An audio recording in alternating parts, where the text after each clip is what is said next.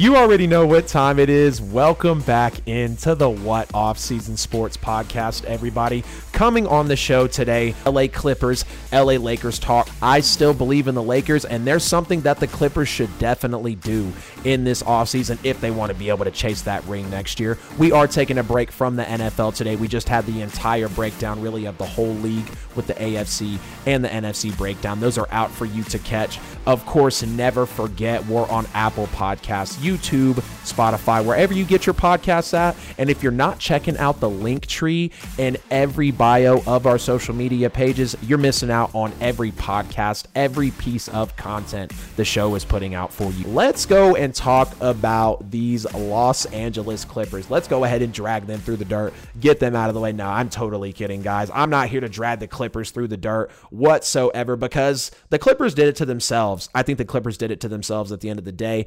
Kawhi Leonard wasn't playing great in the second half. If you saw my snip on Instagram, his second half and his fourth quarter stats were just absolutely garbage. But a big piece, I believe, that needs to be dealt out is Paul George. The Clippers should trade Paul George this offseason. Now, you look at his career stats, he's a 26-3 guy, so he's not a terrible player, but you got to look at three key things that have broke since the Clippers have got eliminated.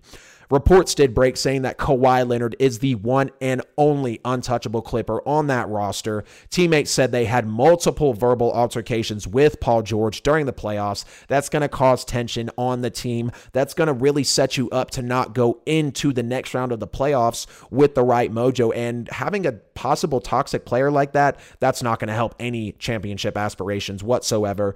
And then after blowing the 3-1 lead to the Clippers, this is where you feel like Paul George has lost the locker room. The locker room is not in on Paul George anymore. He gave a speech inside that locker room that was met with, quote, eye rolls and bewilderment. These guys don't believe what Paul George is saying anymore.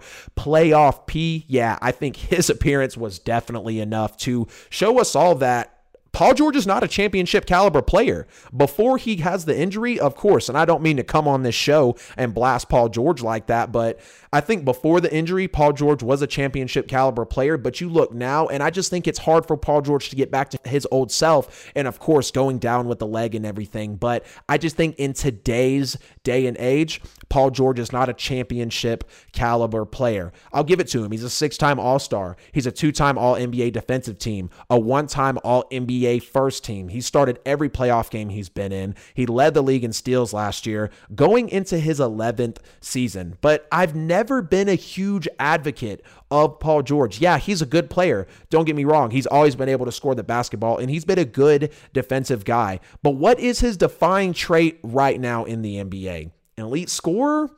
A lockdown defender, a game manager, high-level basketball IQ. I can't personally give him any of these.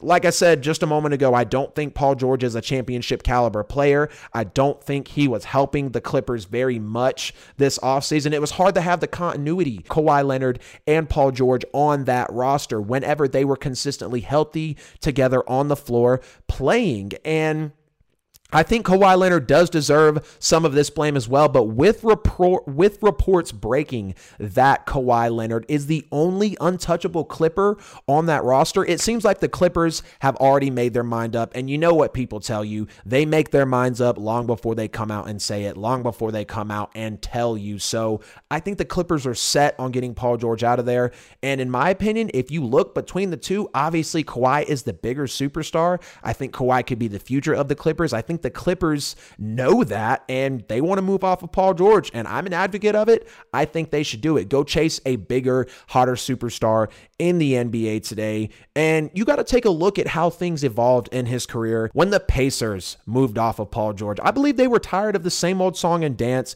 He wanted out of OKC after the Portland series. I wouldn't blame him after the way Damian Lillard eliminated them anyways, and then OKC needed to rebuild, starting with dishing out PG-13 and Russell Westbrook. So at the end of the day, like I said, I think the Clippers need to go chase a bigger, hotter, more championship prone and caliber player to take that squad to the next level. And honestly, they could possibly even look at Doc Rivers as well.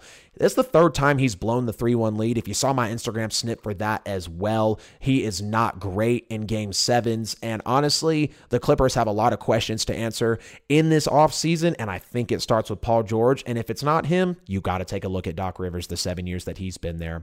Lakers are moving on to the NBA Finals. I 100% still believe in them. They are the NBA champions. If you caught my NBA bubble predictions a month back or so, whenever it was, I had the Lakers and the Bucks going to the finals. Of course, we see the Bucks being eliminated. I still think the LA Lakers are the best team in the NBA. LeBron James should have won the MVP, not Giannis Antetokounmpo. Wait until after the season to give away the MVP. I know people tell me all the time the MVP is a regular season award, this, and that, but are you really truly the best player in the league if you're not pushing your team towards a championship? And I'm sorry, you're not pushing towards a championship if you don't get past the second round of any playoffs.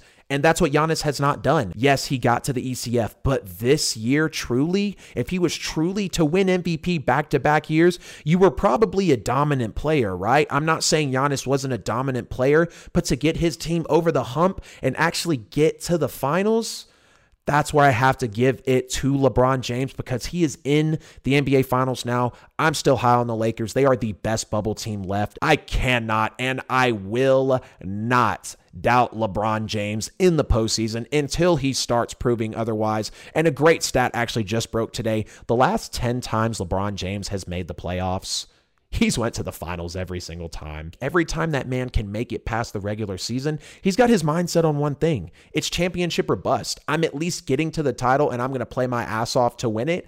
And I think the Lakers are doing that this year. Anthony Davis is playing his mind out. Some of the best basketball he's played in his career this far. And he has an amazing supporting cast. You see Rajon Rondo, Danny Green, JaVale McGee, Dwight Howard, Dion Waiters, KCP, Kyle Kuzma, Alex Caruso. I think one of my favorite things about this Lakers team is I love seeing tenured veterans who went kind of under the radar for a few years now get their spotlight again. You think Rajon Rondo at one point in this league was the best point guard. You take a look at Danny Green from the Spurs to the Raptors, now pushing for his third title with a third team. JaVale McGee, I thought he fell off the face of the earth. Was he really going to have a surefire starting role in the NBA again? Yes, the hell he does. Look at him with the Lakers being one of their very important big forces down low. Dwight Howard on his second stint with the LA Lakers. He was arguably the best big man in the league for quite some time there, even when he went from Orlando, then over to the Lakers. He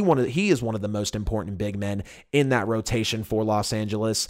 And then Dion Waiters, he didn't work really anywhere else in the NBA. He works in Los Angeles. KCP, seeing him finally get a chance, a talented player that we know he used to be and arguably still kind of is, be able to push for his way to get to the NBA Finals. And then Kyle Kuzma, a young guy who I think is still earning his stripes in Los Angeles. And then Alex Caruso, who burst onto the scene this year for the Lakers. So you got a good mix of young and old here, but the veterans are super veterans in AD and LeBron, and just being able to see all these superstars come together, some that really used to be primed and some that are young, form a championship caliber team like this, I don't think the Lakers can be stopped. I wouldn't even look at the roster, guys. You go look at this entire Lakers roster, and you can argue every player on this roster is talented. The path is clear for the Lakers now. The Clippers are gone. The Bucks are gone. The Mavericks are gone. The Lakers are the best bubble team left right now. And honestly, there are just no real obstacles that should stand in their way. This should be the easiest year that LeBron James can get to the NBA Finals. He is easily, undoubtedly, the best player and the best team left in the bubble is the Los Angeles Lakers. That's going to wrap up today's episode of the What Offseason Sports Podcast, everybody. I appreciate y'all so much for tuning in for this packed episode I was able to put together for y'all today. Of course, never forget all of our platforms, Apple Podcasts, YouTube, Spotify, wherever your podcasts are at. And like I said, if you're not checking out the link tree in the Instagram bio, guys, you're missing every bit of What Offseason content we're putting out there for you. DM me on Instagram, hit me up on Facebook, on Twitter. We're even on LinkedIn as well. Go find us out there. Engage with the show. Comment, subscribe, anything that you interact with on the show, I'm right there to talk back to you guys. Of course, tune in next week for another episode of the What Off Season Sports Podcast. This is What Off Season signing out, everybody.